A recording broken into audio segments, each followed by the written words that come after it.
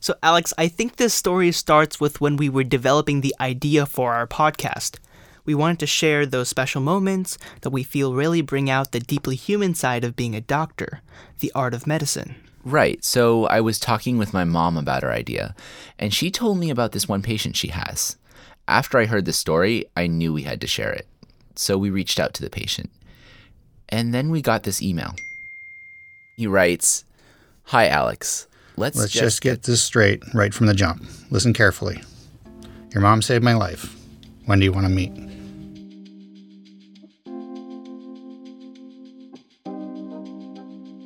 On this podcast, we share stories about the art of medicine, times that show how the role of a physician reaches beyond the science of diagnoses, tests, and procedures. These stories show us how the rapport doctors and patients build with one another lead to care that is more satisfying for physicians and leads to happier, healthier patients. Every few weeks, we bring together a doctor and a patient and ask them to share their story. This week, we have Dr. Amy Chang, my mom, who is a private practice dermatologist of 14 years, and her patient, Jed Sutter, a physician assistant. I'm Viknesh Kasturi. And I'm Alex Homer. And this is Back of the Chart.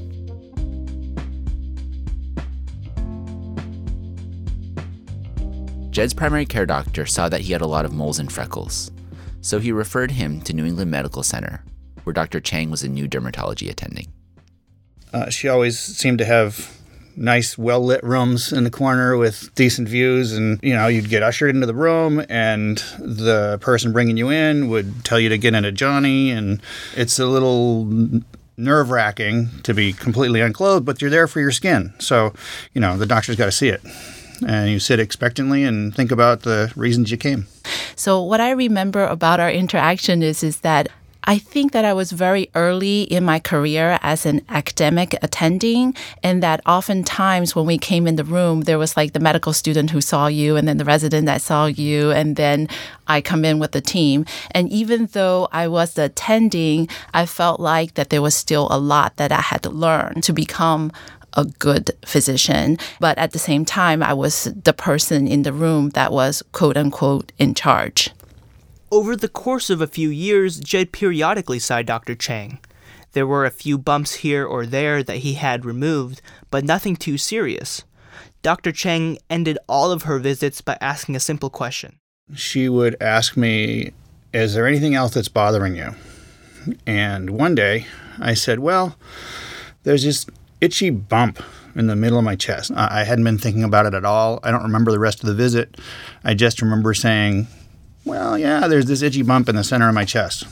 It felt this big, it felt about the size of a grapefruit, but it honestly wasn't. It was teeny. It was the size of a lentil, maybe. Dr. Chang decided it was worth a look. Right. I was standing there. I remember standing there with all the people behind me and thinking, okay, it's a tiny little spot. It's probably nothing. But obviously something in his day-to-day life is drawing him to this spot. And I had a choice of, just reassuring him that it is nothing, even though, I am not 100% that it is nothing, or do a diagnostic test. And we were deciding sort of at that point, like what we wanted to do with it. And a lot of things go through your mind very quickly, which is 1, what is my level of suspicion? 2, what is the patient telling me? 3 is the location.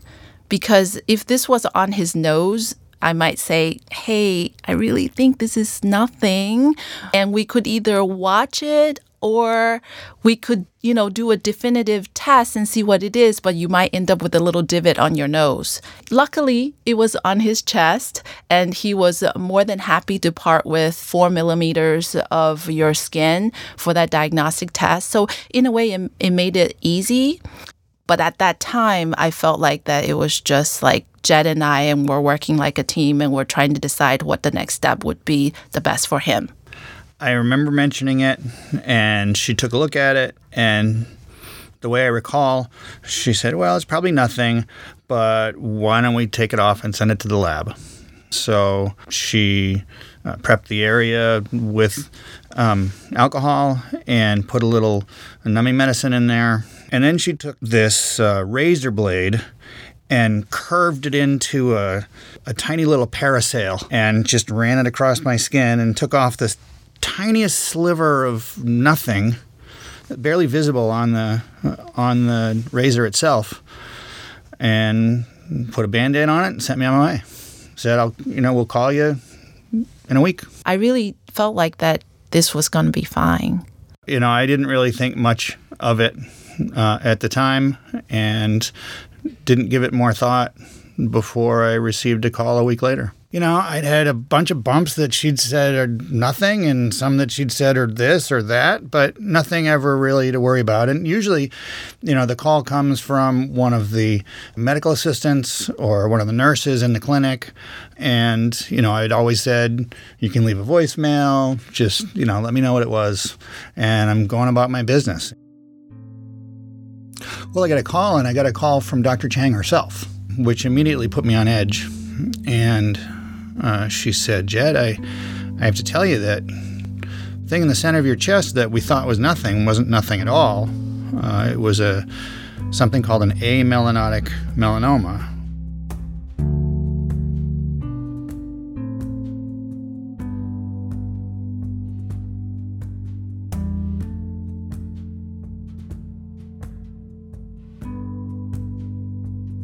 So melanin is the pigment in your skin. That's what gives it its color. And when the cells that produce melanin go rogue, then you get a cancer called a melanoma. Now what Jed had is an amelanotic melanoma, which means that it's not colored, which makes it really hard to detect. These rare cancers, they can look like a tiny scar or even acne. Yeah, and the thing is, they're more dangerous. People diagnosed with amelanotic melanomas are more than twice as likely to die within 5 years. So what happens next is that Dr. Chang refers Jed to a surgeon who specializes in getting rid of skin cancers.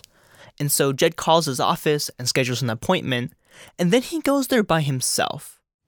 What I recall of the visit is not necessarily what happened, but that's what I recall, and that's why it's important for patients receiving bad news to have somebody else listening. Because as I recall, Dr. Lee told me that the biopsy that Dr. Chang had taken, the little tiny sliver of skin, was 0.9 millimeters thick, so a little less thick than a dime. And if the actual melanoma, which we didn't recover all of because there were cancer cells at the bottom of this slice when they did the pathology, if it was 1.4 millimeters thick, my 5-year survival expectancy was 50% from a bump that was just itchy. And it kind of gets me verklempt even now. But that's where somebody else listening to the news or the information is valuable. And because I wasn't in any condition to take notes, just listening to this. Jed had a procedure called a sentinel lymph node biopsy, in which a surgeon injects radioactive contrast where the cancer was located, in this case, Jed's chest, and then follows it to the nearest lymph node. And lymph nodes are part of the drainage system of the body, right, Alex? Yeah, exactly. The lymphatic system. The point is that if we see where the tracer goes, we might have a good idea of where the cancer could have spread. And then the surgeon can remove those lymph nodes and check them for cancer cells. I decided to go ahead with surgery.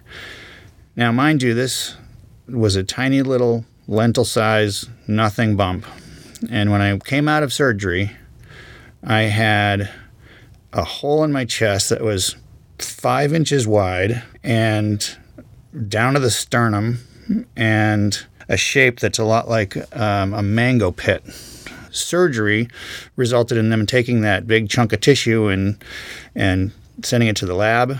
And they said at the end that there weren't any cancer cells left in that area that they could find, which always made me wonder how Dr. Chang could have cleaved the skin between cancer cells and non-cancer cells. I don't know. I never will. It doesn't matter because they didn't find anything. But it's one of those, a hair's breadth away from really bad consequences that makes this so remarkable. Just, an itchy bump that I thought of at the last second that she thought enough of to take off. And who knows who would have noticed it, right? I'm not sure another doctor would have or done anything about it. She saved my life.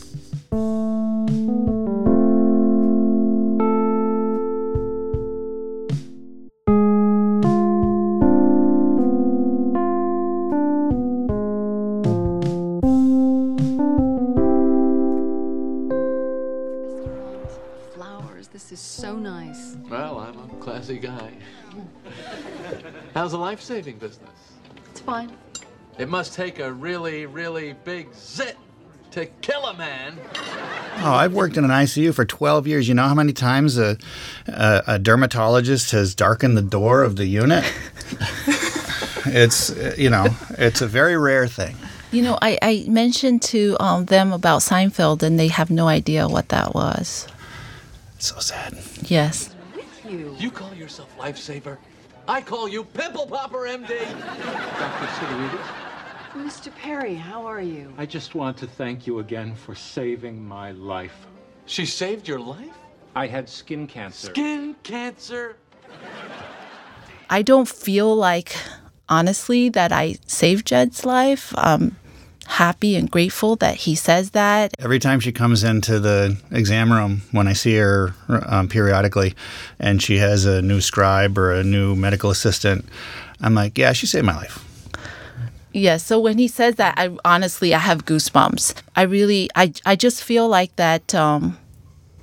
I'm glad that moment is actually what my parents taught me, which is that, you're just going into it honestly trying to help somebody, and that you're just making a decision because you're trying to figure out what's the best way to help them. And that's all that I felt like I did that day. Like I tell all my kids, which is that I hope you find a profession where you feel like that you're making a difference and that you're happy going to your job every day. And honestly, that I feel very grateful that I am very happy with my job, and I feel like that I'm very lucky to have patients like Jed. And I understand that she didn't look at this bump in the center of my chest and say, I'm going to knock this patient's socks off and I'm going to save him from the brink and pull him back from the moving train. I was trying. It was a thing that was intentional. She took it off intentionally, but it was accidental as well because it wasn't thought of by anybody in the room to be something that could have killed me. And it was something that could have killed me. So, I'll take that. And maybe next time I'll tell your medical assistant, Dr. Chang accidentally saved my life. I like that But that's better. not really as good. Well, you know that you did save a lot of other people's life because of you, every time somebody mentions a pink bump, I think Jed. And I'm like, I got to take that off. Well, that's part of my karma because, I've had a number of different cancers, and I feel it's part of my lot in life to keep my loved ones safe. And so I take the hits.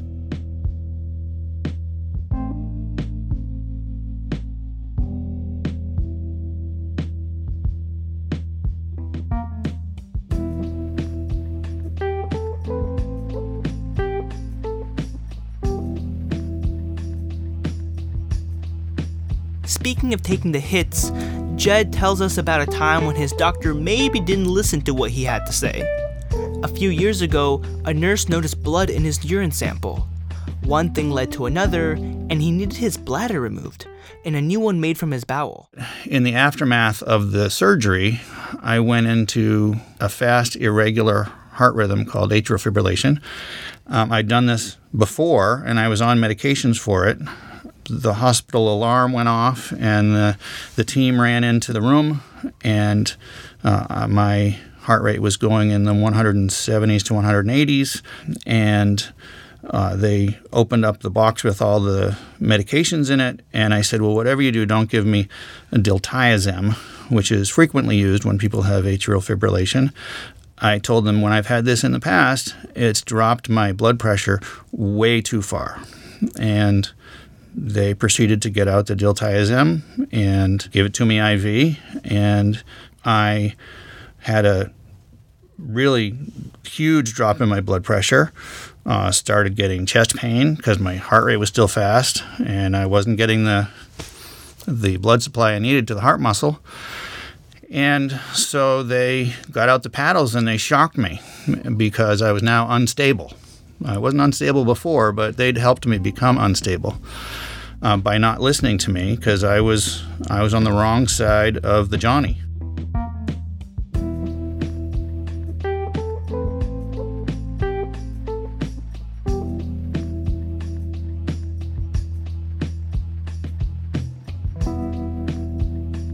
At one point, Jed had to change his insurance, which didn't allow him to see Dr. Chang. This was, 10 years ago? I did change jobs, and my insurance no longer allowed me to see Dr. Chang, so I was seeing somebody else. And then the light rays come out from behind the cloud, and the heavenly music comes into the scene, and Dr. Chang's picture is up in the dermatology office. And I say to this other doctor, sorry, I'm done. And so I got to see Dr. Chang again. You're so awesome. I'll take you everywhere. No, but I would say that I think that's the reason why a lot of times people say, well, why are your kids going into medicine? Because medicine is changing, and it's a lot of paperwork, and there's a lot of bureaucracy, and the government's controlling you, and the insurance is controlling you. But I do think that it is one of those careers where really every day you get to make a difference, or you have a chance to make a difference in somebody's life. And the interesting thing that you've taught me is that you never know when you're going to make a difference, and that I'm glad that I made the right decision on that day. Me too. Looking back, I'm very grateful for all those mentors that I have, but I'm also very grateful for all the patients like Jed who has taught me along the way.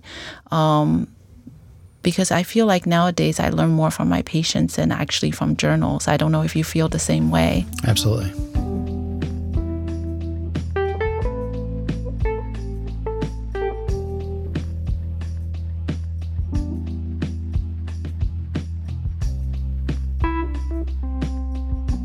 I think that you need to go in the room just thinking that, tell me what your problem is, and I'm going to try to figure out a way to help you. And maybe I won't, but I will try.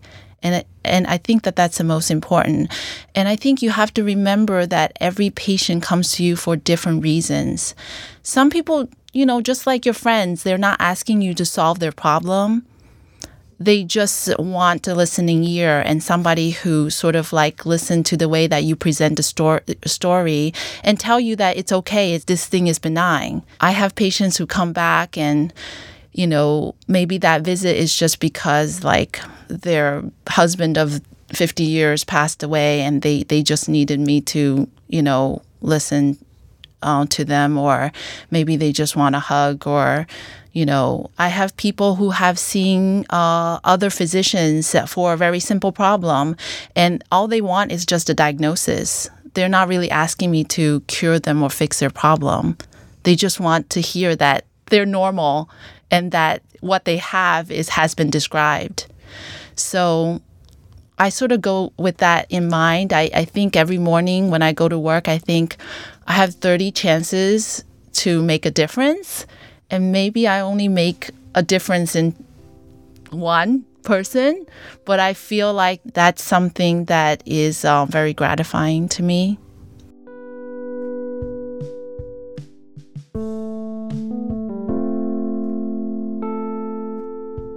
Thank you again so much to both of you for your time. I really appreciate it. And to everyone listening, if you enjoyed the podcast, please subscribe on iTunes, Google Podcasts, wherever you get your podcasts. We'll be releasing more episodes shortly.